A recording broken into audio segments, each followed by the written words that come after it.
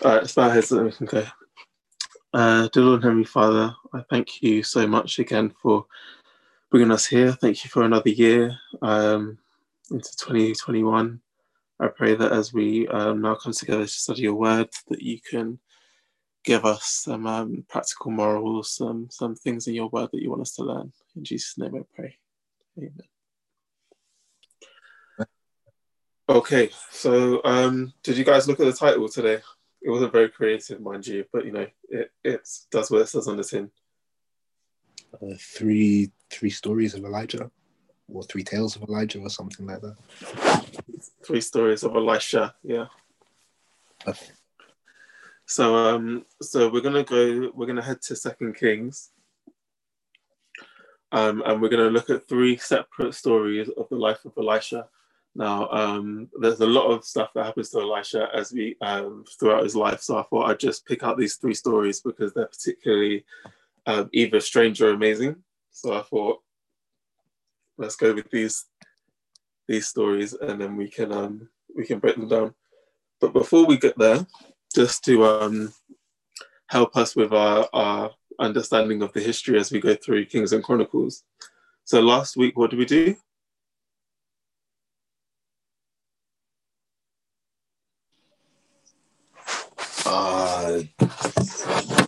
Am I remembering correctly? Was it Rehoboam and Jeroboam? It was not Rehoboam. That was probably the week before. Oh, was it the prophet? Okay, no, sorry, that was the week before. Then before that was Rehoboam. What was last week? It was a king. King of Judah. Oh, yes, my guy. Does it start with A? Say that again? Does it start with A? Yeah, King Asa. Yes, right? yes. Oh, what's his name? Asa? Asa, yeah. Right. So another King Asa. He was the great grandson of King Solomon, right? So Kingdom of Judah. And now we're going to jump back across to the Kingdom of Israel, right? And what happens after King Asa? He has a son called King Jehoshaphat.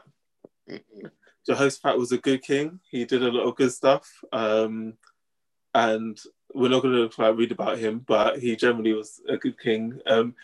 He had a very small slip right at the end, as most of them do, but he was generally a good king, right? So nothing too bad to read about Jehoshaphat. He kept idols out of Judah. He prospered. He did bits. So good for Jehoshaphat. So we're going to go, as I said, back up to the Kingdom of Israel. So last time we were in the Kingdom of Israel, we were with Ahab and Elijah.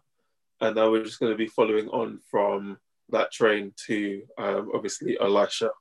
So 2 Kings chapter 2, and we are going to read from verse 19. But before we get to verse 19, I think we just need to describe the scene. In fact, actually, let's read the story first, and then we'll kind of go through it and describe the scene afterwards. So we're going to read from verse 19 to verse 25.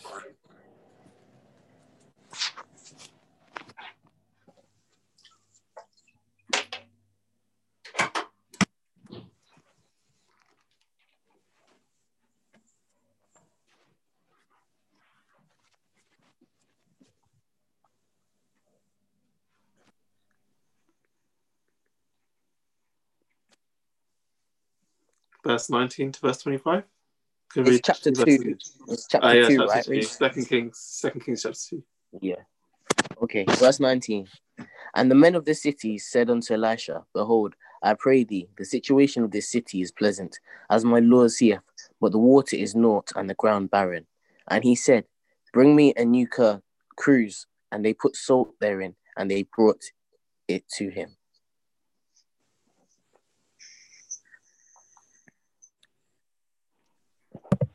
And he went forth unto the springs of the water, and cast the salt in there, and said, Thus saith the Lord, I have healed these waters.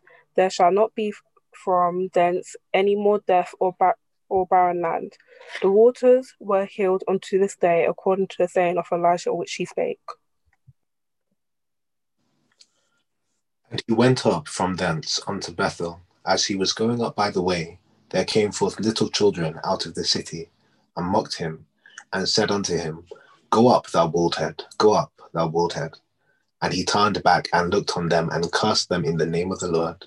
And there came forth 2 she-bears out of the wood, and bare 42 children of them. And I'm just going to read the last one. And he went thence to Mount Carmel, and from thence he returned to Samaria. Great. Okay. So before we get into that story, and I want you guys to kind of tell me what the moral of that story is, because there is some debate. But before we break down the story, right, we're just gonna like paint the scene a little bit. So just before this, we have Elisha and Elijah together, and Elisha gets the feeling that Elijah is not going to be with him for much longer. So Elijah says, "Look, ask of me anything, and I'll give it to you." And Elisha says, knowing like how deep Elijah was, said, "Give me a double portion of your spirit." So when we think about Elisha, right, and obviously he is generally kind of known as maybe Elijah's psychic, his student.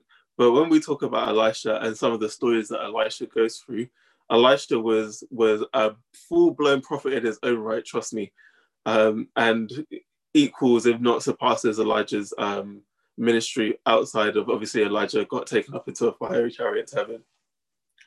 So he got a double spirit, yeah? And from that, he took his mantle, which was like his coat. It was like a fur coat.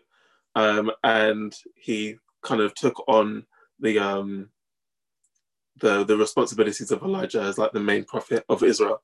So we come to this story, and really I want to focus on verses 23 to 25, mainly about the she-bears. So does anyone want to try and break this story down in terms of what is going on, firstly? Like, what happened? I once told this story as a children's story. And I think the moral that I took from it was just be careful about mocking God's people. And that is like one of the ones that you can just read it and take straight off the bat. Cool. All right. Be careful of mocking God's people. Okay. Anyone else?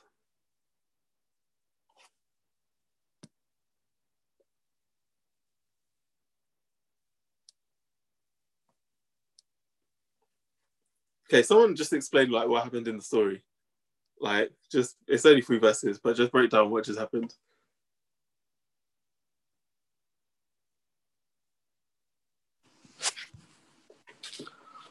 Okay, so the end of chapter 2, yeah? Yeah, end of chapter 2. Okay, so he's traveling. He's going from, where is it, from Bethel? Or he's going toward Bethel.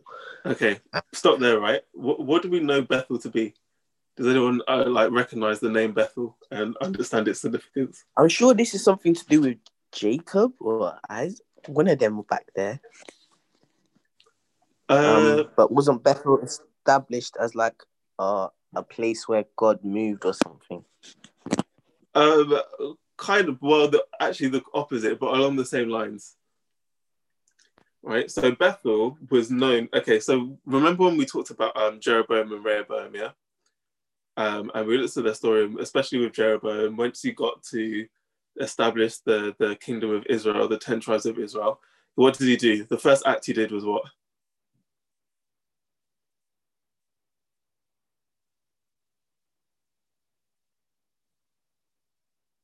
What was the first thing Jeroboam did when he became king? Wasn't it? Actually, no. I was gonna say he built the calves or the. Yeah, that's right. Right, he built the calves. Right. The first thing he did when he became king, he thought, "Oh, everyone's gonna go to Jerusalem to worship. I'm gonna set up these 2 calves. One was in Bethel, and one was in Dan. So one in the north of the Israelite kingdom and one in the south of the kingdom of Israel. So when we hear Bethel now, and since then it's been a place of idol worship. Yeah. So when we see Bethel now, understand that as he's on his way to Bethel, right, it's the Bethel is known for idol worship. Yeah, that's an important part of this. But yeah, sorry, Nathan, continue with the story.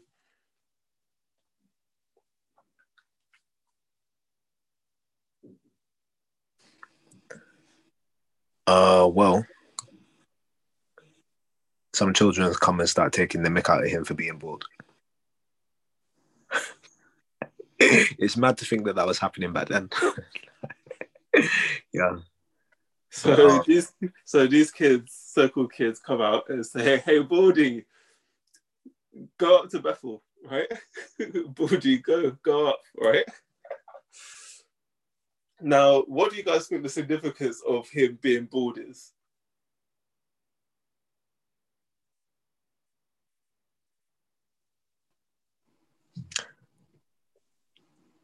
No clue.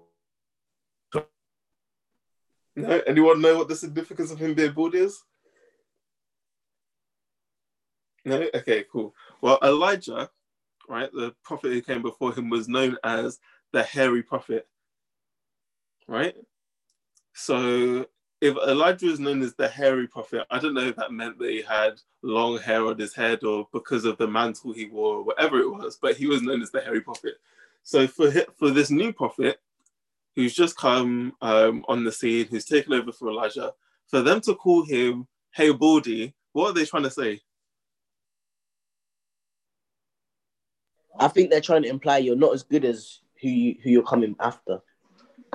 Exactly, right? They're trying to say, look, we missed Elijah almost. Where's your hair? You know what I mean? Elijah was it looking like this? And when they tell him to go up, right, to Bethel, what are they trying to say?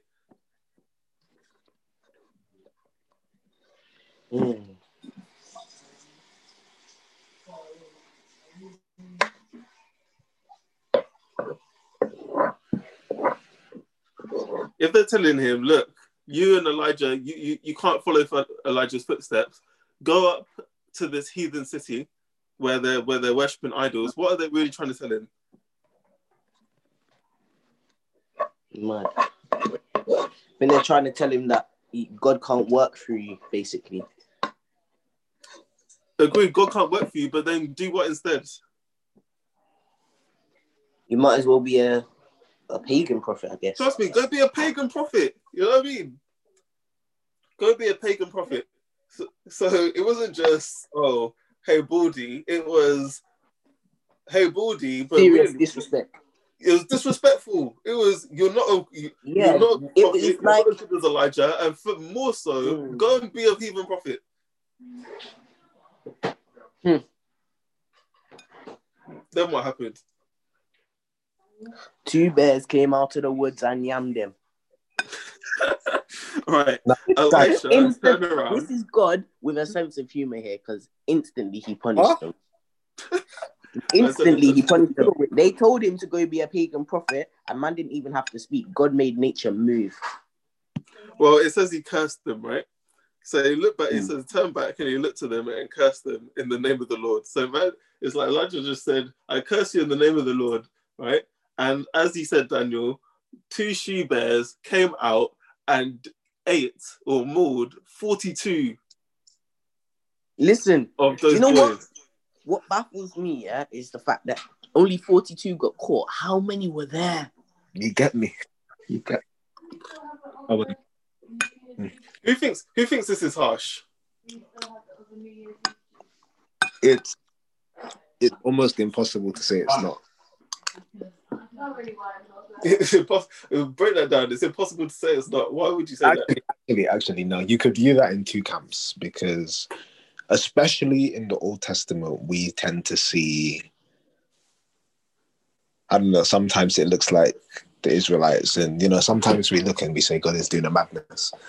But I don't know, partially we know it to just be like the way things were back then. And like, this could be in line of this. Like, we wouldn't expect this to happen in the New Testament. You get me? And But although you say that, but you know, I've seen some things happen in the New Testament. You know what I mean? Hananiah and Sapphira might argue that. Definitely. And I'm not saying that, you know, the bottom line is we know that God doesn't change. But I guess that in my mind I've always thought of this as harsh. Cool, right? And to be honest, as you read it, you probably think, yeah, it's a bit harsh. I mean, they're teasing him for being bald. On the surface, you may see that, and then boy, 42 children got eaten. But as we go a bit deeper into the story, we start to understand there's actually there's two things within this. One is a bit more theologically relevant in terms of like symbolism of this, and one is more obvious within the text if you look at the context of the text. So number one, right? Elisha has just become Elijah's successor. And not only, I mean, he goes through this whole thing of throwing down Elijah's mantle, splitting the Jordan, walking through it, kind of signifying that he's going to be the new prophet. He's got double spirit. He's got double the spirit of Elijah. He's just cleaned up the water in this place, and now he's moving to Bethel, right? And these boys, who are probably not children, they're likely to be, you know, late teens, early 20s. Why I say that is because the same word that is used for boys or little children in this text is also used in several other places. For example, where David was in the field killing lions and bears, and we know David wasn't a toddler when he was doing that. You understand? Same word is used for Solomon before he became king, and Solomon became king at mid-20s, 25, I think, but somewhere in his mid-20s, right? So it's not necessarily talking about little kids. It's likely to be like young men. I think the word actually means a man who hasn't yet had a family, got a wife or had a family. So young men who haven't quite had families or anything like that. And as you said, there's likely to be more than 42 of them, likely to be maybe 100, I don't know. And they're jeering at God's prophet. I feel attacked. You know, the definition that you gave is just literally this gang of jobless people. Like that's how it's describing them. But you know what? As you said this, Reese, I think less and less that the punishment is harsh. I think they knew what they were doing. You brought it on yourself, to be honest. Like, you knew this guy is a man of God just by the things he's done. Bruv, he's just healed your village's water, and you man are trying to be disrespectful like that. Nah, you get what you deserve. For sure. And I mean, when we look at things like this, we've got to understand the context, like the ramifications of God doing nothing in the scenario. They're just outside the heathen place of worship, right? God's main prophet is in the scene, and at this point, he hasn't really done anything other than the cleaning of water, which he just did. So his reputation is not really built at this point. Later on in his stories, we'll understand like his reputation is there, full and strong. But at the moment, his reputation isn't really there at this point. So if God lets this go, he's setting a precedent for you can do anything to my people. And so the first real takeaway from this is God backs his own. When you're on his side and when you're walking with God, he's going to back you. Yeah? So that's number one. Number two is a bit more symbolic. So, in the story, there is actually a mirror story elsewhere in the Bible, and it's found in Genesis 6. What is the story in Genesis 6 for the Bible scholars out there?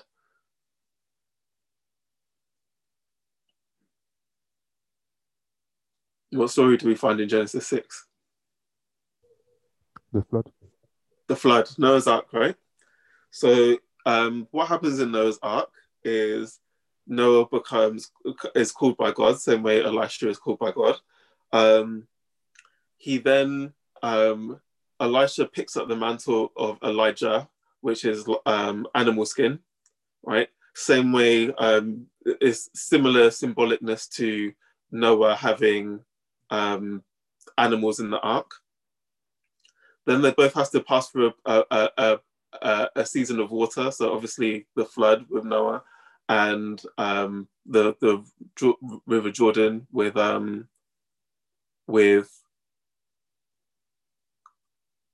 Elisha.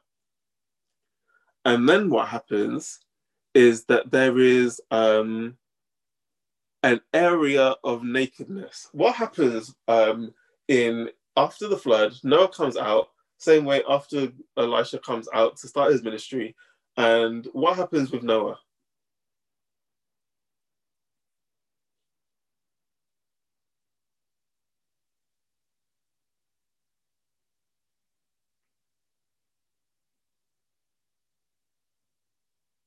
Should we go there? Do we need to read it? What happens with Noah after the flood happens? They're out of the flood, and what happens?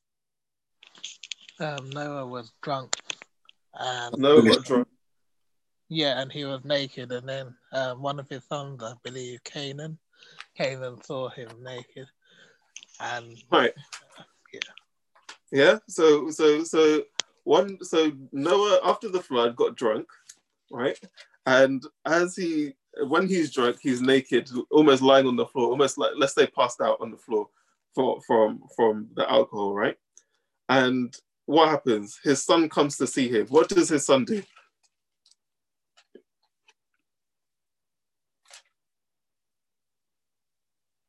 Doesn't he get his brothers?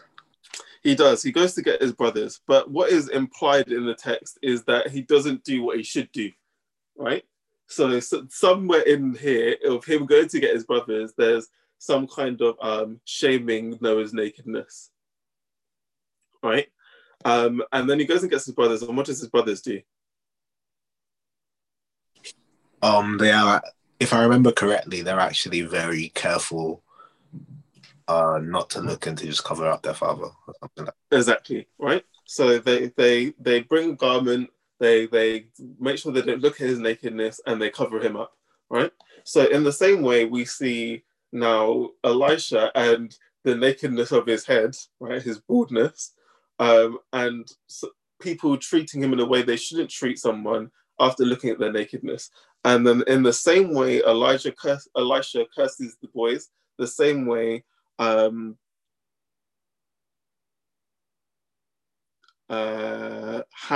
which is the son that saw his nakedness, got cursed after this ordeal. And Ham was then like cursed, his whole line was cursed. Like Canaan wasn't going to be his home. Like the other two sons were blessed, and they're gonna, like, Canaan will serve them, but Ham is not going to be that way, right? And so we see after someone being naked, when you see symbolic things in the Bible, there is a purpose. So you can see a similar message in both, right? And the message in both is when you see someone's nakedness, how do you respond?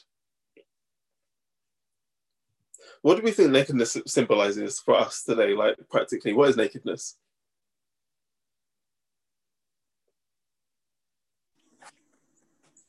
Shame? Shame. It is shame, but a little bit before you get to maybe shame.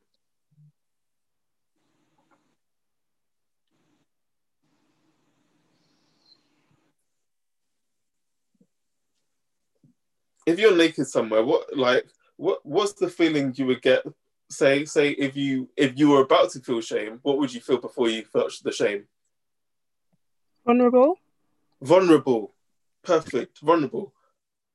Right? The nakedness shows some element of vulnerability. Noah was vulnerable at that point in time. And Elisha was vulnerable in the sense that he had just taken over Elijah's mantle. And we know from his request to have double of his spirit suggests that he thought for himself that he wasn't quite at the place where he could take over Elijah. Right? So there was some element of vulnerability that these two groups of people were attacking.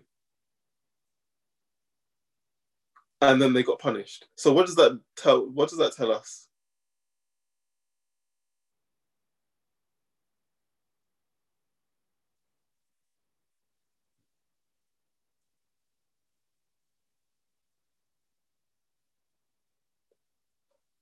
come on, guys, you gotta work with me here. What, like, if in two scenarios, someone is seen attacking someone's vulnerability, and they got cursed afterwards, and a pretty bad curse at that, what are we trying to say? You don't attack people's vulnerabilities. You don't attack people's vulnerabilities. Simple. Like, it's so easy to think, oh, I don't like this person, and I know where they're weak. That's where I'm going to hit them. But there is this idea that if you do that, then there is going to be repercussions. Some way, shape, or form, it's not good. Yeah, if you've got a problem with someone, at least like be upfront about it. Don't like go after the very thing that they feel bad about already. Yeah, and that can be people in church, people in leadership, be it people outside. Like the principle here is don't go after people when they're weak. Be loving, be sympathetic. Yeah? Okay. So that's story 1 of the day, right? We're going to go on to story 2. Nathan, you want to say something before we move on?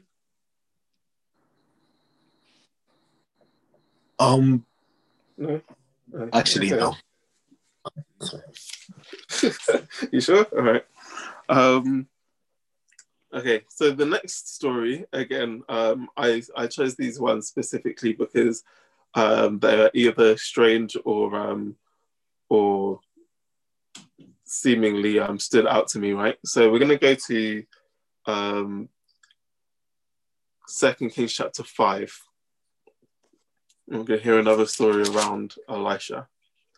And we're going to read from verse 20. In fact, we're going to read from verse 15. So from verse 15 to verse 27. But before we read, let me just give you a little bit of background story. So the people at the time, the kingdom at the time was the Assyrian Empire. Now, the Assyrian Empire was a lot like the Babylonian Empire or the Medes and the Persians or so on and so forth. It was just that it happened before Daniel's prophecy. So if the statue that we see in Daniel had another metal and let's say platinum above the gold, that would be the Assyrian Empire, right? So it goes the Assyrian Empire, then the Babylonians, Medes and Persians, Greeks, Romans, etc., right? So the Assyrian Empire is kind of what's running things at this point. And Assyria in general has got leprosy. And so he wants to find out where he can get this thing fixed. So he goes to the king of Israel and he says, look, you got to sort out my leprosy. And the king of Israel is sweating. He's like, what do you mean? Like, I'm a king. I'm not a magician. I'm not a doctor. I'm not a prophet. I mean, what do you want from me? I can't just be healing people's leprosy. Right? And then he says, you know what? And then Elisha hears about the king being distressed about this guy's request. So Elisha says, you know what? Send him to me and I'll sort him out. So we pick up the story from when Elisha said, come, we'll sort him out. Right? Actually, sorry, we don't pick up the story there. Pick up the story just after that. So what happens is the man comes to Elisha. Elisha says, to get rid of your leprosy, you need to go and wash yourself in the Jordan 7 times. Now, the Jordan was a dirty river, and you have leprosy. Do we understand what leprosy is? Can someone describe to me what leprosy is? Skin condition. But it's actually, I believe it's a flesh-eating skin condition. So it does spread, it does degrade your skin. And yeah, if it's on your face, then you're going to lose good looks. Cool, exactly, right? It's a flesh-eating condition, yeah? And it spreads. So, and when we say flesh-eating, you got sores all over your hand, you got open wounds, you know what I mean? It's like, it's not pretty, right? And if you're going to wash your arm in something where you've got open flesh and open wounds, it's likely not going to be somewhere where it's dirty. Yeah? You want to go wash where it's clean. But Elisha says, go wash yourself in the Jordan 7 times and it will clean your arm. Naaman, the Syrian officer, doesn't like that. He's like, what do you mean? There's several other bodies of water that are much cleaner than the Jordan. Can't you send me there? And he's like, no, you have to wash in the Jordan. So he humbles himself and he's like, you know what? Fine, I'll do it. He washes himself 7 times in the Jordan and his arm is healed. The Bible says his arm became like a little child's arm, like the skin was new. Yeah. And so Haman is ecstatic. So this is where we pick up the story. Yeah.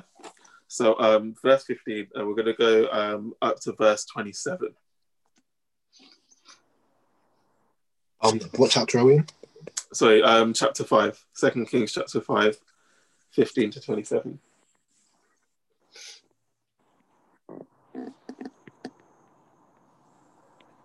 I'm going to read the first 2 and then someone else can do. 2 Kings chapter 5 from verse 15. And he returned to the man of God, he and all his company, and came and stood before him. He said, behold, how I know there is no God in all the earth, but in Israel. Now therefore, I pray thee, take a blessing of thy servant. But he said, as the Lord liveth, as the Lord liveth before whom I stand, I will receive none. And he urged him to take it, but he refused.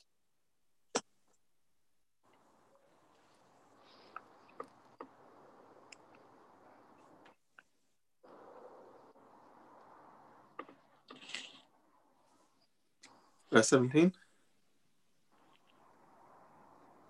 17. If you will not, said Naaman, please let me, your servant, be given as much earth as a pair of mules can carry. For your servant will never again make burnt offerings and sacrifices to any other god but the Lord. But may the Lord forgive your servant for this one thing. When my master enters the temple of Rimmon to bow down, and he is leaning on my arm, and I have to bow there also. When I bow down in the temple of Rimmon, may the Lord forgive your servants for this.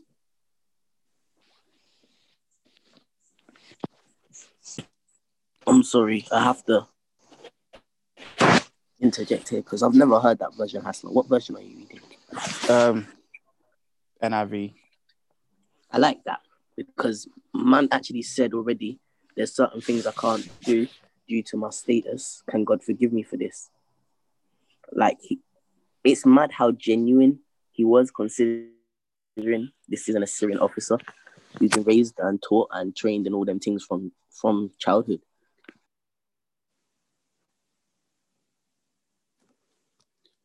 So what is happening in the story so far?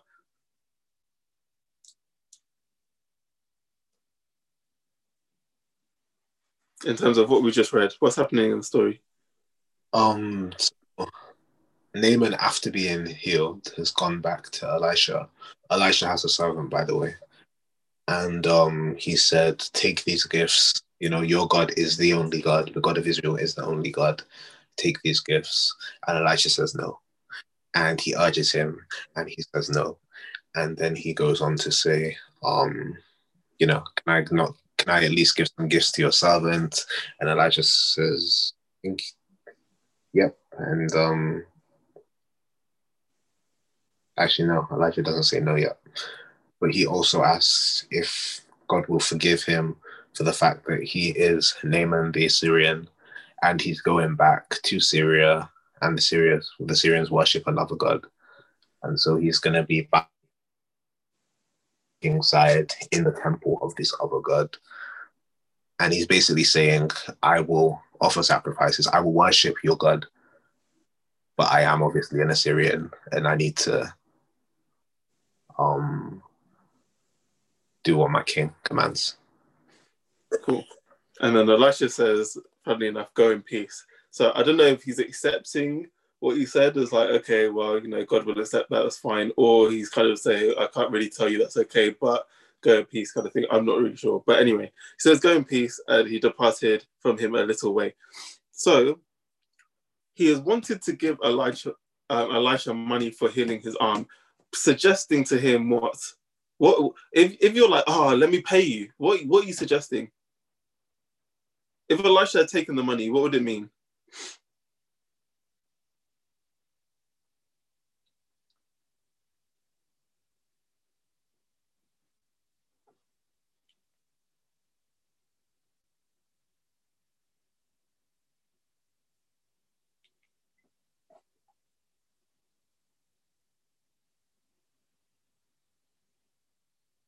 Come on, guys. If Elisha had taken the money, what would be the difference versus him not taking the money?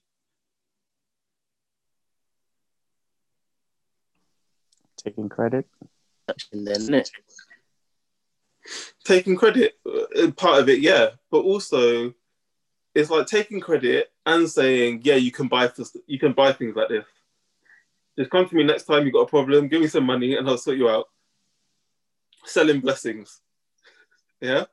So Elisha doesn't like that whole idea, and he's like, you know what? We're gonna squash this. I'm not taking anything from you. So the guy says, look, I'm so convicted by this experience. Let me take earth. 2 of my servants are going to carry as much as they can carry, and on a donkey. Please, let me take the earth from here and carry it back to Assyria, so that I can pray on the earth and worship God and sacrifice to God, right, on the earth that I've taken from Israel. So he takes the earth, and then he goes through what Nathan just explained in terms of the fact that he still has to go through this whole thing with the king because he's his officer, and please just forgive me for that. And Elisha tells him, go in peace. So that's where we are. Okay, verse 20.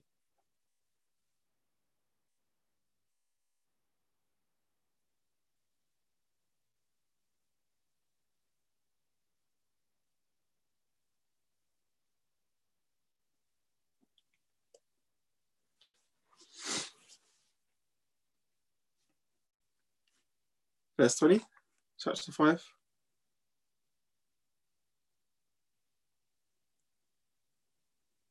I'll read. Yeah, good. 20. So Gehazi hurried after Naaman. When Naaman saw him running down when Naaman saw him running towards him, he got down from the chariot to meet him. Is everything all right? He asked. Everything is all right, Gehazi answered. My master sent me to say, 2 young men from the company of prophets have just come to me from the hill country of Ephraim. Please give them a talent of silver and 2 sets of clothing. By all means, take 2 talents, said Naaman, but he urged Gehazi to accept them. Okay, that's not there, right? Okay. So, what just happened?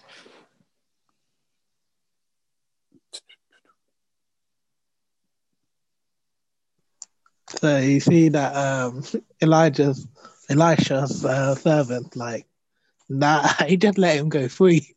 So he runs after him, and he's like, "Yo, can you pay me because 2 people in my place need this silver and whatever." Okay, cool. Right, so as you said, Azo, right? Man thought, no. A foreign man can't come up to the prophet and get his whole arm healed and take nothing. No, sorry. No, he needs to he needs to pay something. You know what? Let me go and I'll get the money. So you can imagine in his head, as he's running after Naaman, he's thinking about what excuse he's going to tell him. Right, what am I going to tell this man? Elisha has already told him he doesn't want to take any money. So now what I'm going to do is I'm going to have to think of this thing. So then he says, "Oh, you know what? There's 2 men coming, two prophets coming down from Ephraim, and we need some silver and some change of clothes. So if you can give me that for these 2 guys." There was no 2 guys. Let's call it straight. There was nobody that needed any money. There was no 2 guys that needed garments. He just wanted the money and the clothes for himself, right? So, okay. So this is premeditated. I'm going to this guy and I'm going to lie to him. That's what just happened. Okay, cool. Let's continue. 20,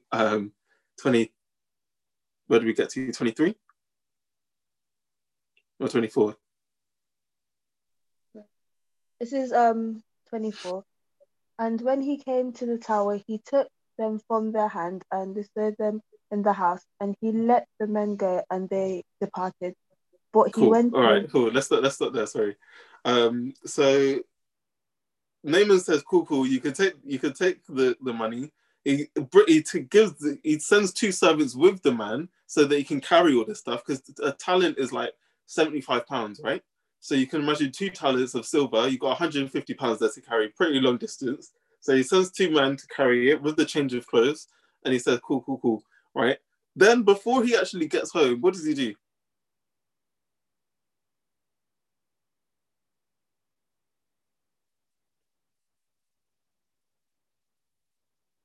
What does he say? Tell the servants.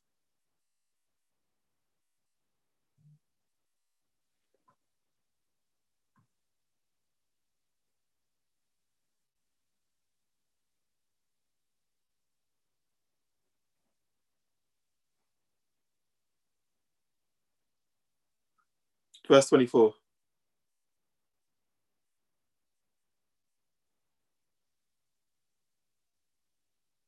To put them in the house. That's what it says. Right, so he took it out of their hand, right, and put to take it into the house, and he told them to go away. What does that suggest? Kept it for himself. He's keeping it for himself, but also he's trying to hide it. Yeah. Yeah. He doesn't want Elisha to see the servants are about, because then he's going to be like, "Oh, what are Haman's servants doing here?" Right. So Gehazi, at this point, you know you're in the wrong. You went to the man, you lied to him about the thing.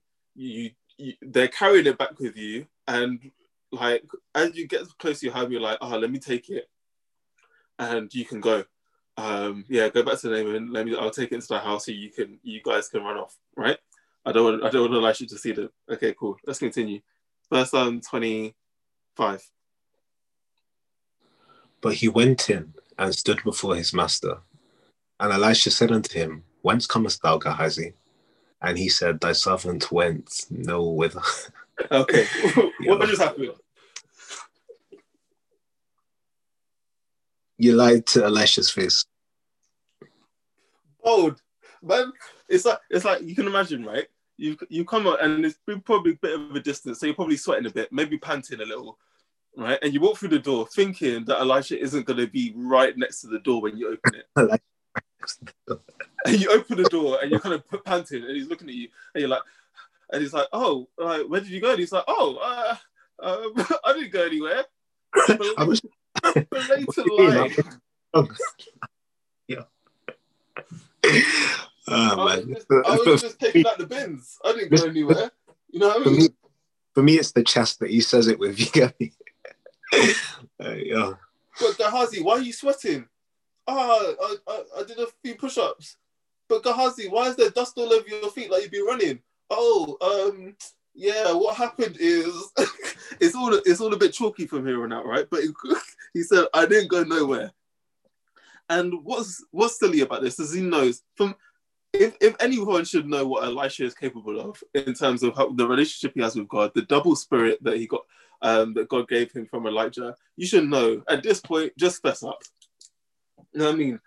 So you know what? I went to go get the silver for my man. Just call it what it is, because he obviously knows at this point. But anyway, he says, "No, I didn't go anywhere." All right, verse 26.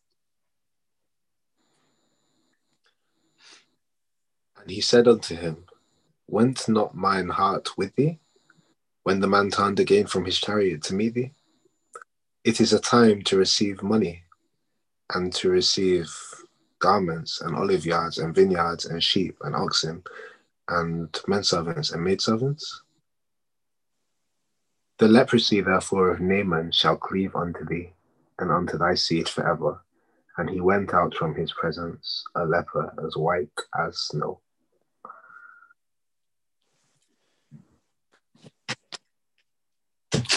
So who thinks this is harsh?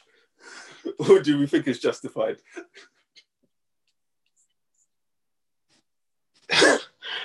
I think maybe the thing that people maybe struggled to get, and to be honest, I think it's something that we have lost sight of today, is the fact that God doesn't play. And so what we're seeing in the last story, in the last account and in this biblical account, is just this thing of like people thinking that you can trifle with God and he doesn't see, or trifle with God's people and he doesn't see. Well,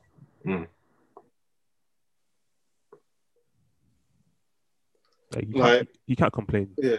You can't complain, innit? Yeah. Sorry, go ahead. That's what I was saying. You can't complain. What's deep about this, right? Obviously, right, Gehazi is, as you said, like he had a chance to fess up and he didn't. But what's mad is it says is this bit. It says, not only shall leprosy cleave unto him, but it says leprosy shall cleave unto thee and unto your seed. Right? So if it stopped there, that would even be bad enough. So you're gonna get leprosy, your children are gonna get leprosy. But then it says this thing, it says forever. Forever, your seed is gonna have leprosy. I understand, man told one lie. Okay, yeah, maybe you can account it as stealing, and you told a lie or a couple of lies within this web of lies that you went through. And you and your seed are going to have leprosy forever. Maybe those people that we see lepers in Jesus' time in the gospel are from Gehazi's line. I don't know. Right? But this is a serious curse. This is a serious punishment. Elisha won't put in no punches. First she bears come and more the use, and now manservant is got leprosy forever. What do we think the moral of the story of this is?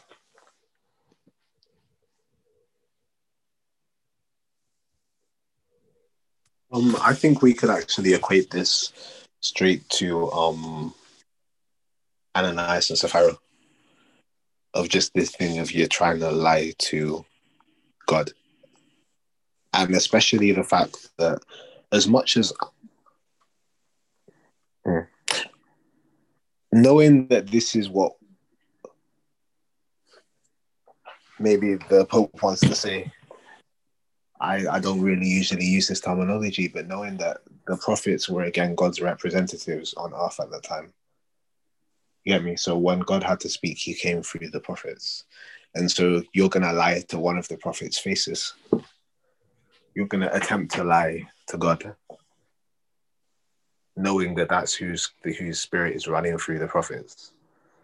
Then that's a little bit mad. And we saw how that worked out for Ananias and Sapphira in the future.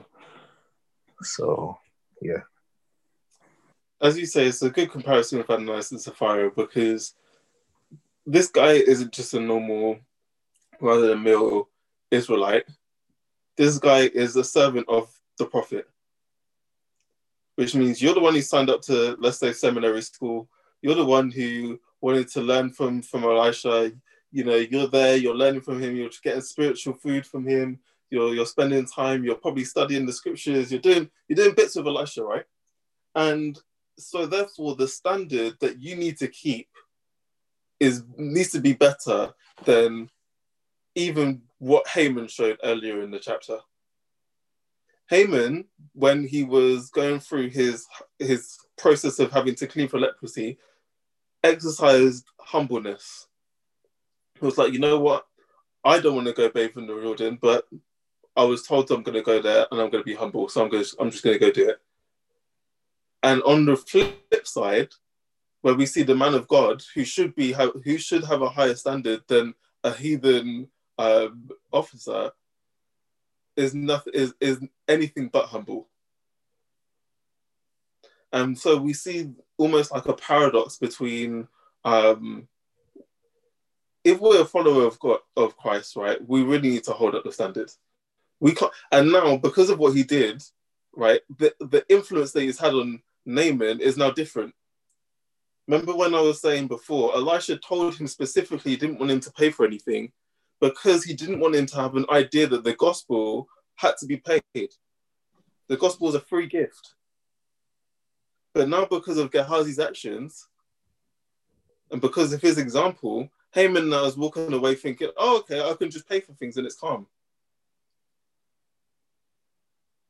There's an expense to this thing.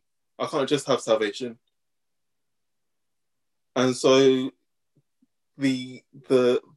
for us as Christians, the responsibility is massive when we start messing around and start doing things outside of what God has told us to do as Christians. The example we set is a heavy weight. Mm. Do you think that Naaman ever found out what happened with the rest of this? Like after he left and went back to Assyria? Because obviously he's now interested in their God and stuff. I'm sure he may have occasionally sent people to get things or find out stuff. But do you think he ever heard the conclusion of that? I don't actually think he did, but maybe he was. Maybe when he went to go sign something, he was like, "Oh, yeah, go chat to Gehazi." Things over, and they were like, "Yeah, Gehazi's not in the picture anymore." So I don't know, maybe, but it doesn't seem like he did within the text anyway. Okay, so that's the second story, and we're going to touch on our first story now. And I did this as almost like a contrast, because those first two were quite was God exercising his judgment in full swing, right? So this one is going to be a bit more merciful. So again, another story of Elisha. We're going to go to chapter 6, and we're going to start reading from verse 8, finishing in 23.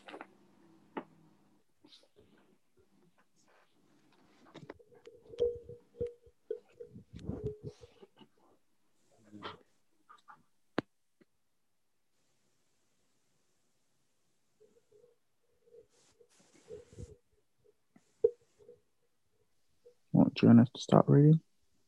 Yeah, go for it. Okay. 8. Now the king of Aram was at war with Israel. After conferring with his officers, he said, I will set up my camp in such and such a place. The man of God sent the word to the king of Israel, beware of passing that place, because the Arameans are going down there. So the king of Israel checked on the place indicated by the man of God. Time and again, Elisha warned the king so that he was on his guard in such places.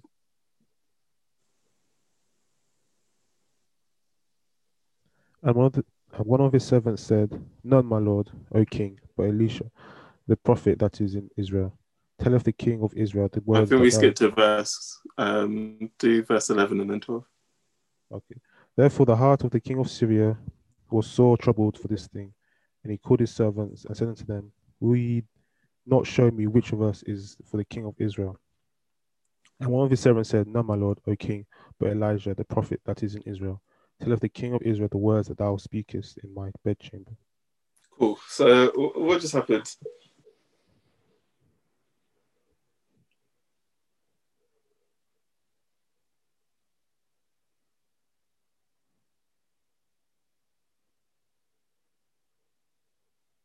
And this is what I meant by Elisha starts getting a bit more reputation when he's in full swing of his ministry, right? But yeah, what's going on?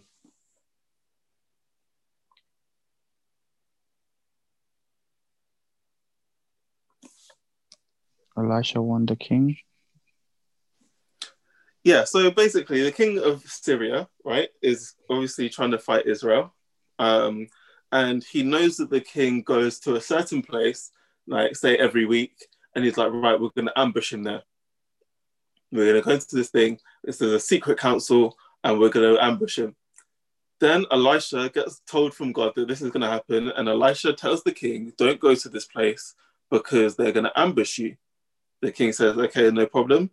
And he even sends a spy to check out whether it's true, and it was true, and the king avoided that place.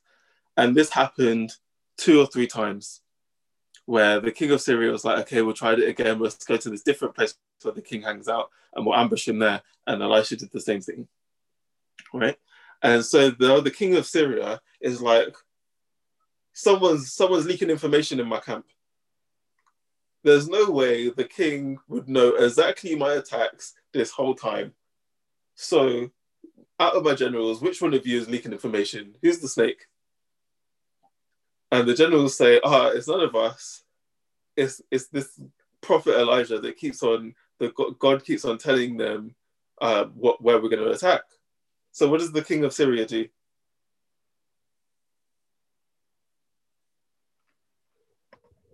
In fact, we haven't got that yet.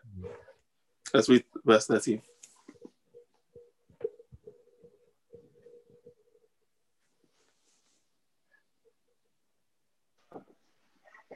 Sorry, guys, where are we reading right now?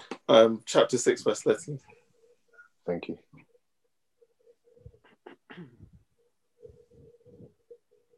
And he said, Go and spy where he is, that I may send and fetch him. And it was told him, saying, Behold, he is in Dothan. Therefore sent he thither horses and chariots and a great host, and they came by night and compassed the city about.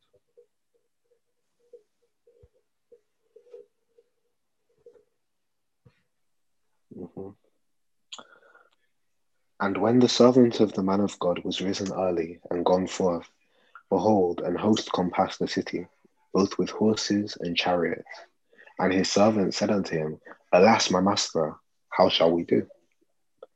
And he answered, Fear not, for they that be with us are more than they that be with them. So obviously this servant is not Gehazi, because this is a new servant that Elisha got. And so Elisha is chilling in Dothan, and this is where his almost operations are being taken up from, where he keeps on sending messages to the king of Israel. And he wakes up one morning, and there's a whole army of the Assyrians outside his gates, outside the city.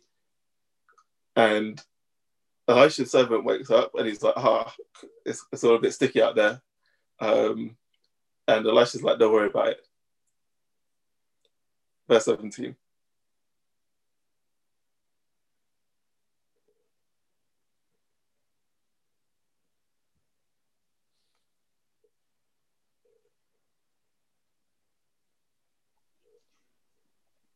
And Elisha prayed and said, Lord, I pray thee, open his eyes, that he may see.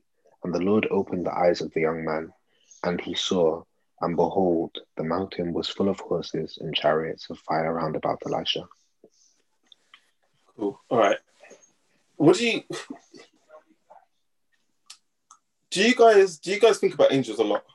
I might be listening. I can also listen to you. And I know we have that angel thing going around, but yeah.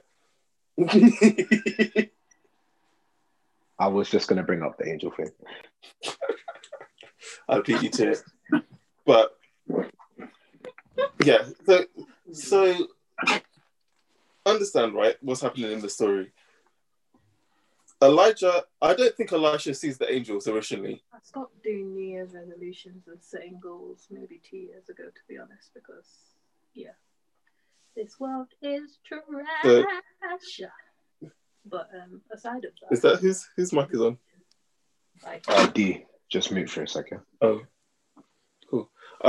So yeah, at this point, right, Elisha is... I don't think Elisha actually knows, not that he knows, he doesn't see the angels around, right? But Gehazi, not Gehazi, his servant comes up and says, there's a problem. This army is around and there's a problem. What are we going to do? And man says, don't worry, there's more with us than there is against us.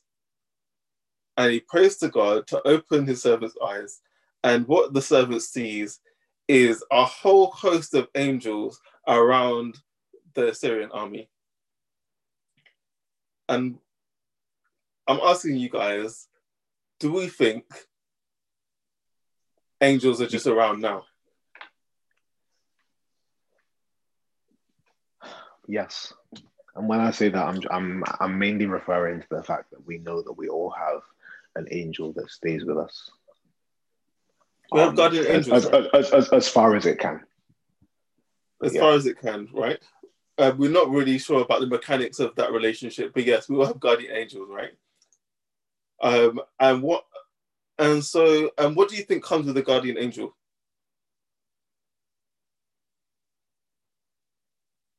Like, why is the guardian angel there? Because it is very probable not even probable, because the devil also has his agents out in the world seeking ways to tempt us, and actually, if we're being honest, ways to kill us. 100. And so we're now in a point, right, where it's very easy to go through life not thinking about anything spiritual at all. Not completely oblivious, just walking about your day, and this whole thing could be happening around you and you would have no idea. But the good thing is that when the war in heaven happened and a third of the angels got cast out, that means there's 2/3 of the angels still in heaven. And so the 2/3 outweigh the third that left. Plus you have God on your side. So ultimately, at this point, if we could understand the power that we have around us, there's no problem. There's no issues. Whether they look like the angels of Ezekiel or not, there's no issues. All right? So, but the story continues. So let's continue. Verse 18.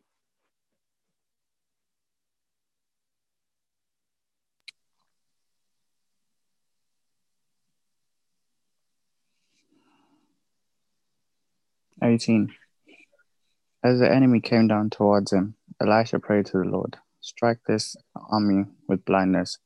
So he struck them with blindness, and as Elisha asked. 19. As Elisha told them, "This is not the road, and this is not the city. Follow me, and I'll lead you to the man you are looking for." And he led them to Samaria. Cool. All right, so this is Elijah, first thing in the morning. Man wakes up, his servant is saying, all frantic, there's an army outside. Don't worry about it. God, please open his eyes. There's angels everywhere. Then Elijah, this is again, first thing in the morning, prays, says, "God, could you just blind the army, please?" The whole army is blind. And then he walks up to, you can imagine, one of the commanders or the person who's leading the horses or whatever, and just says, yeah, come with me, I'll take you where you need to go. And him and this whole army is now walking through Israel calm. Them blind. The visuals of this are mad. It's craziness. Imagine if you're in the village and you're just seeing a whole army just chilling, walking with the prophet towards the capital. And everyone's holding on to each other because they're blind and everything. No, yeah, everyone's like, try not to fall off their horse or whatever the case is, just kind of making their way. Elisha's leading us. This is the man that we were supposed to capture, and now we're in our whole army is within his hand at this point. Yeah, cool. Verse 20.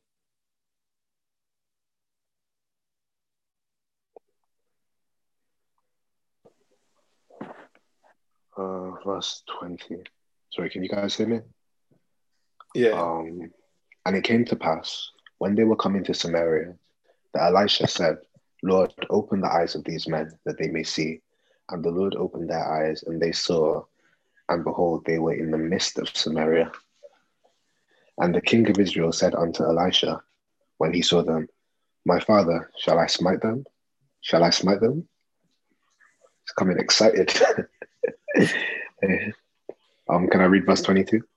Yeah, go for it. And he answered, "Thou shalt not smite them.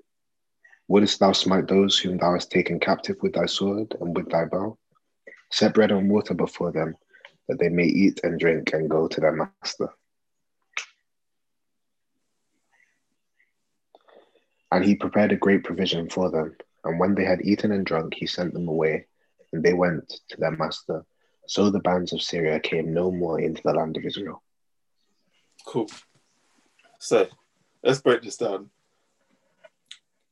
Elisha then takes them into the capital to see the king. This is what they wanted in the first place. This is what all the ambushes were for and all the rest of it. Takes them into this open courtyard, And you can imagine around the courtyard, kind of on the walls or whatever, there's like bow and arrows pointing at them. There's soldiers with spears. They're like ready, like say the word and we just chop these people down and it's done.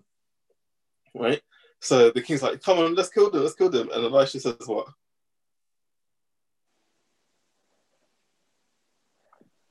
You don't kill prisoners of war. You don't kill prisoners of war. And what's crazy is in their mind, think about it, this whole situation is reversed very quickly. In their mind, they've just surrounded a city and there's plenty of them there, ready to deal with things.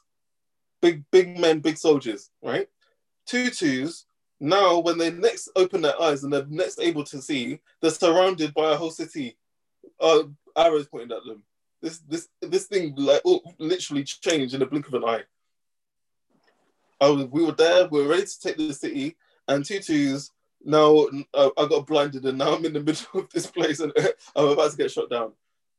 Yeah? So you could, like, this is how God is moving in crazy ways, right? But at the same time, Elisha says, you don't kill prisoners of war. Why is that such an amazing thing? In fact, why is that such a hard thing to do? Especially for the king to swallow, let's say. I think part of it is just the fact that Israel is a nation that they're proud. And, you know, they hate it when obviously God is punishing them and they have to have wars and all of this stuff. So any chance to vanquish their enemies would have been positive for them. But imagine this, they're going to do this and God turns around and tells them, have mercy. It's actually crazy to think that from the king's perspective, right, these people have been trying to kill you, not once, not twice, but a few times. These same people that you've got right here have been trying to kill you. So they're your enemies.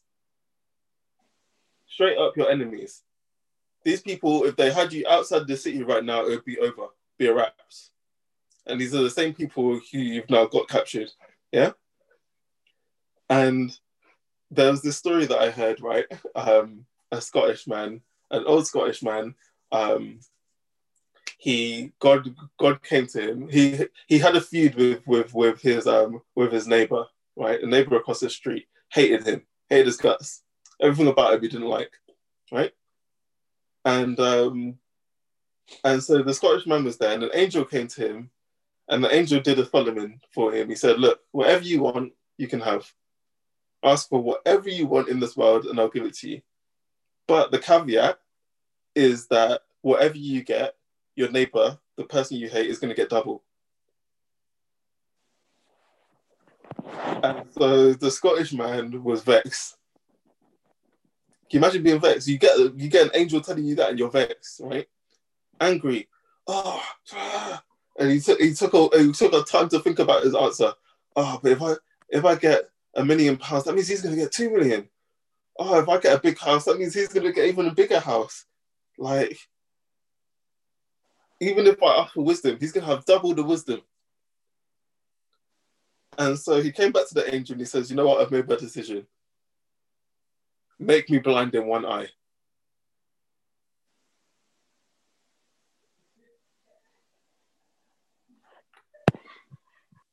Make me blind in one eye. Spite is a mad thing.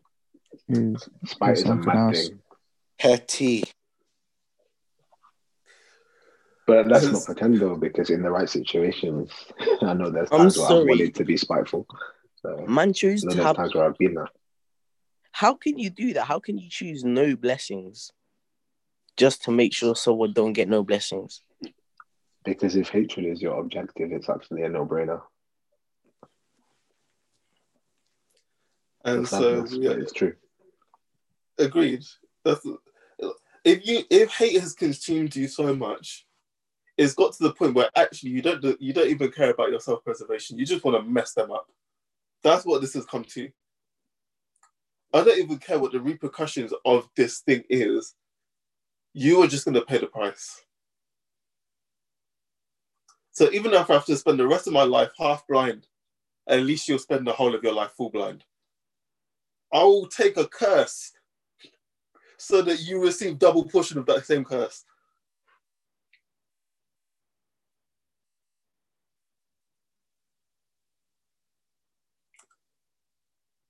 Hatred is a cancer, right? And so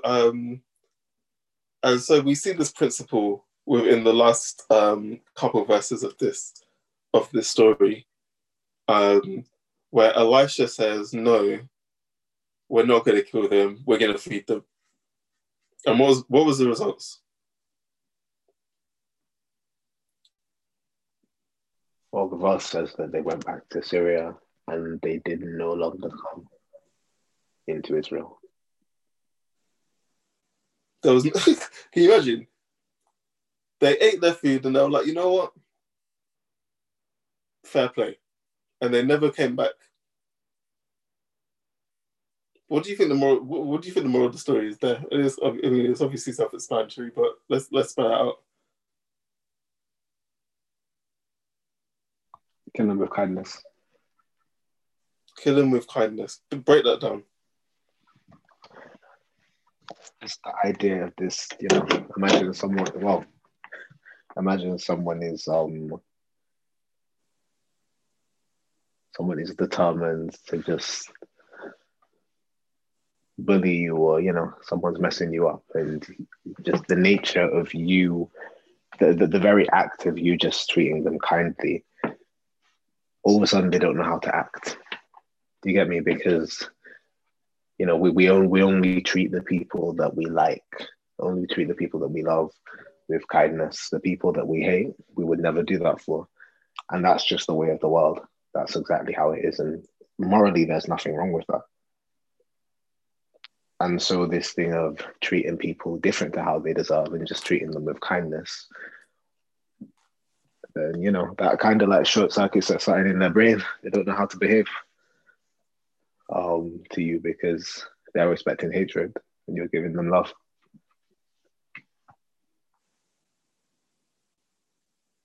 Have you guys heard of what the eye for the eye paradox? An eye for an eye leaves both of us blind or something. Right, an eye for an eye leaves the whole world blind. Right, that's what Gandhi said. But in terms of biblically, the perceived contradiction in scripture with this.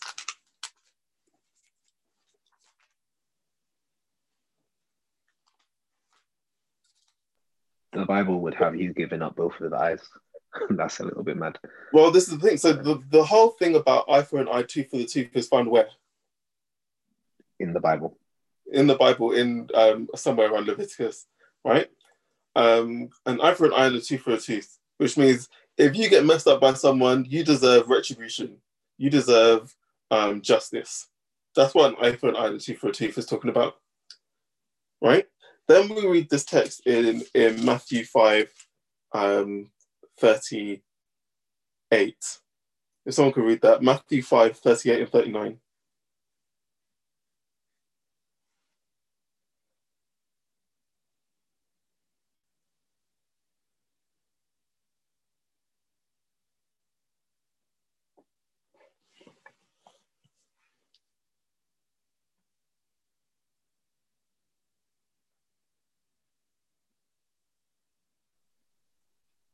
Anyone there? Matthew 5, 38 and 39. Ye have heard that it hath been said, an eye for an eye and a tooth for a tooth. But I say unto you, that ye resist not evil, but whosoever shall smite thee on thy right cheek, turn to him the other also. Cool. So does this not sound like a contradiction? In Leviticus it says, eye for an eye and a tooth for a tooth. And Jesus said, quoting that very same thing, it says, you have heard an eye for an eye and a tooth for a tooth, but I say unto you, turn the other cheek. What are we saying here?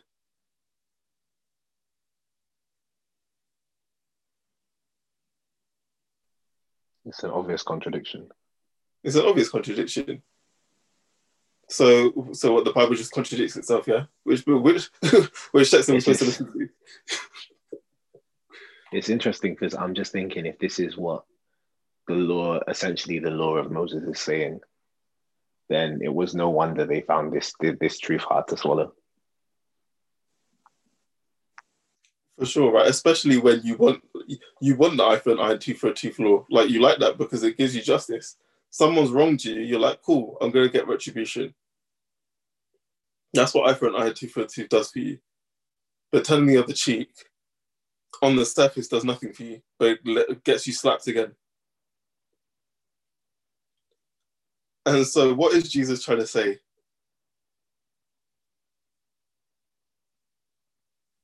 That this is a new, like, we don't follow the Levitical laws anymore. I think there's this idea that all the Levitical laws were just for the Israelites at that time. So now we're just creating new ones, right? But I have a slightly different perspective. When it talks about, from the Bible, an eye for an eye and a tooth for a tooth, it is saying, when you do something wrong, you deserve equal and equitable punishment. That's what the Levitical law is saying. You commit sin, you deserve to be punished. The wages of sin is death. You commit adultery, you get stoned. You do this. You touch the mountain where God is on, you're dropped it. Like, all of this thing, all of these laws that they had and the punishments that they had,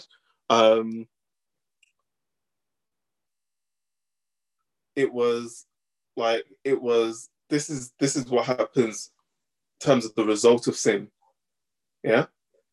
When we look at what Jesus is talking about, what is the difference between the Levitical argument in terms of, right, okay, if I do something wrong, I'm going to get punished, and what Jesus is talking about?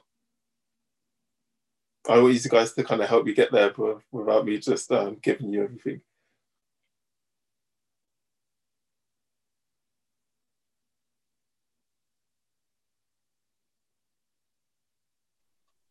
What does Jesus represent? Isn't that thing?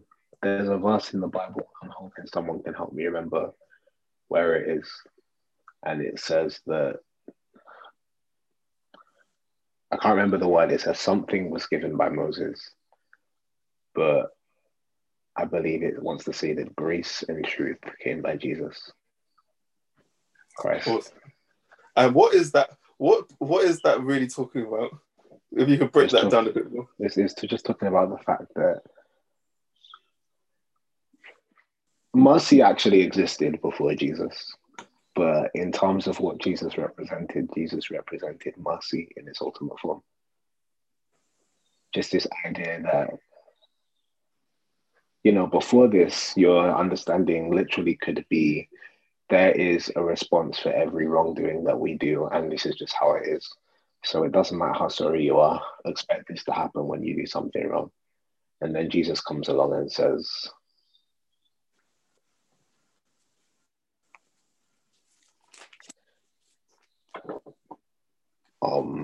something different, which is that mercy is a thing.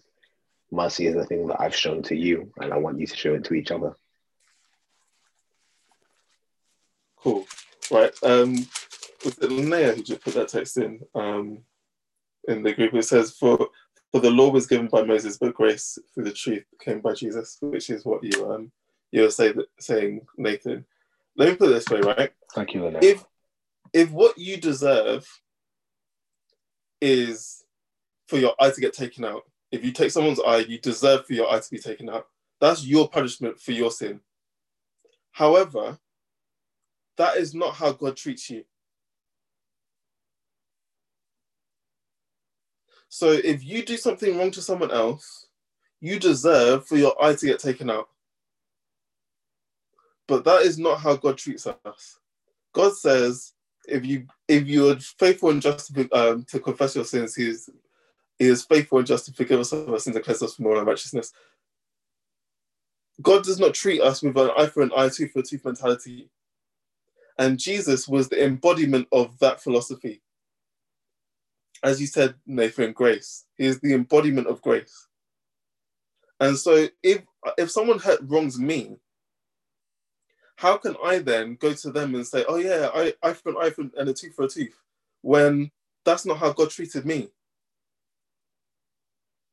And so when we're talking about Elisha being merciful here and saying, you know what, don't hurt them, don't kill them, it's this idea that although I need retribution, although someone's hurt me, that's not how I deal with people hurting me. How I've hurt people, they deserve retribution. I deserve for my eye to get plucked out. But for them hurting me, Jesus didn't deal with me that way. So I'm going to deal with them how Jesus dealt with me.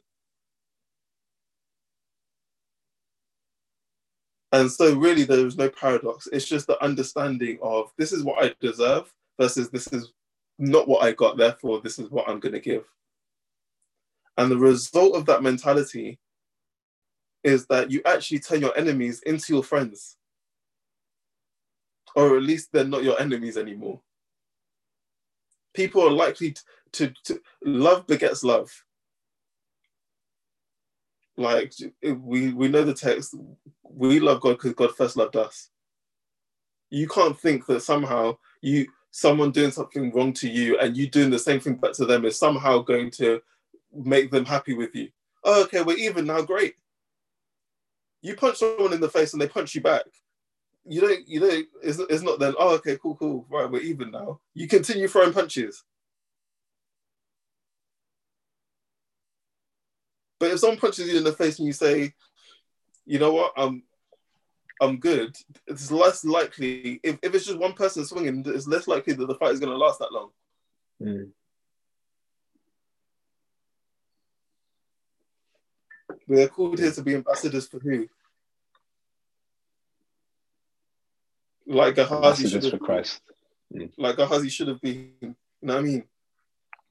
And when we don't live up to that standard, we have an effect on other people. And it's interesting because what you just said about love begets love, you know, it's the same. It's the same of the reverse. When someone does something to you, when someone shows hatred to you, hatred is what naturally stirs up in your heart. But for us, obviously, it's that whole thing of can we actually bear to allow God's love to actually take the place of that and learn to be loving and not hateful as is customary. Because let's not pretend there's nothing wrong. There's so many. There's quite a few moral ideas and spiritual ideas that are different. And a lot of the time we say that if you have morals, you're good. But I think even a perfect example of that is that philosophy that says, I respect you if you respect me. Because I don't know, guys, I grew up with that one. That makes perfect sense. But that obviously, and this does, no one wants to go around being disrespected. But it's almost like the Christian perspective is just that, like, I'm going to give you respect anyway. And it's almost like, and it's just like the Christian perspective is like constantly us going the extra mile and extending the extra hand. And obviously, let's not pretend it's not something that's easy to do with yourself. 100%. And therefore, we're left with the conclusion that there is no justification for retaliation.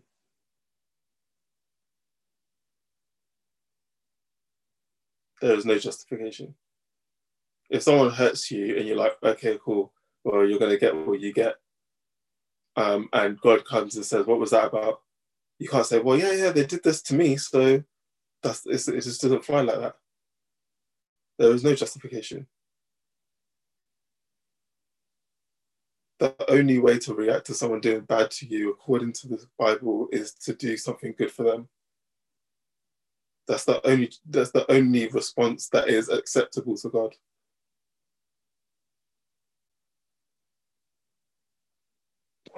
Am I wrong in thinking that the name of this study was Nature and Nurture? Yes, you are wrong in thinking that. Okay, well, where did I get that title from? Beats me, my friend. Fair enough. No, I made it up. Great. The title was three stories of Elisha. I really did make that up. That's mad. That's what I'm saying. Right. But yeah, with this anyway. We said that I think, you know, we do come in a little bit into nature and human nature, and not just human nature, but like just natural law in itself, isn't it? Causation. When you do something, there's a reaction and a response, yeah? Well, or opposite reaction. And I think one of the things that, you know, we learn just as human beings is that the world is not fair, but we do our best to make it fair. Yeah. And that's kind of what I hear in that Levitical law. The world is not fair. People will lie to you, steal from you, commit adultery, you know, all of these things. So we have this law that now makes sure there's a reaction. And yet all of a sudden we've got New Testament equality now, which says actually life isn't fair. Get over it. It's never been fair. God isn't fair to you. So learn not to be fair to other people in a way. Yeah. And it reminds me of this verse in Matthew 18:7. It doesn't relate as much, but it's like a good example of this kind of thinking. It says, woe unto the world because of offenses. Yeah. And that's pretty standalone. You know, trouble on the world because of people causing offense to each other. Yeah. But then it goes on and it says, for it must needs be that offenses come. So this is Jesus. This is in the words of Jesus. And he's acknowledging the fact that offense is like almost a natural part of our human condition as we are now. Yeah. People are going to do things to each other and it's not going to be fair and they're going to be offended. And that when it says for it must needs be that offenses come, that doesn't just make it seem like it's a part of life, but it's also like an essential part of life. There's something for us to learn and to grow in that experience. So just because life isn't fair doesn't mean that we take nothing from it. It's almost like, actually, guys, unfortunately, to get better, you do need to experience offense and things being against you. But the end of the verse says, but woe to that man by whom the offense cometh. And if I read it together, it says, woe unto the world because of offenses, for that it must needs be that offense come, but woe to that man by whom the offense cometh. Yeah. And that last bit, I don't think when it says, but woe unto the man that causes the offense, it's saying, woe to Reuben for doing this, because, you know, when I go and I take something from my brother, oh man, that's going to be so bad on Reuben because his brother's going to come and get him. Yeah. It's not really talking about that in my mind. I think it's talking about God himself actually being the one that causes woe to the offender. Like God is the one that judges and he's the one that actually handles that business. And I feel like one of the messages that we're picking up from everything that we've been talking about is that actually when we accept the fact that things aren't fair, we're not accepting it in terms of like, you know, only what we can do, but we're kind of like yielding it to God and saying, Lord, I'm not seeking my fairness myself. I'm going to ask you to do that for me. And that's when we're not really looking to get our own back on people, because we've got the knowledge now that God is the one that will have the final say. And we don't have to get our own back on them because we're not trying to secure anything. We're not trying to prove anything. He's just going to handle business and he'll take care of us, but he'll take care of them too, for better or for worse.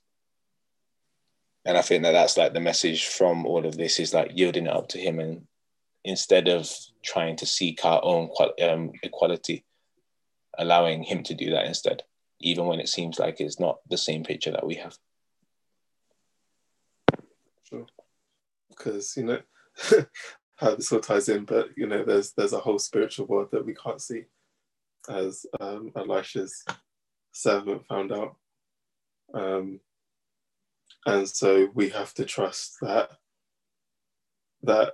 if we follow the things that God is telling us to do, then everything else will work itself out. Our responsibility is to that first, and then everything else is God's responsibility, for sure. But okay, let's Has anyone got any other points before we close? No? Okay. Pasla, do you want to pray for us to close, please?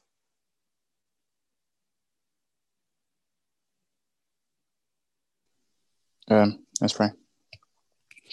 Oh, kind of Heavenly Father, thank you for this wonderful day you've given us. Thank you for blessing us, the gift of life today. Thank you for being with us throughout the Sabbath. Thank you for the Bible study that we've had today, Lord.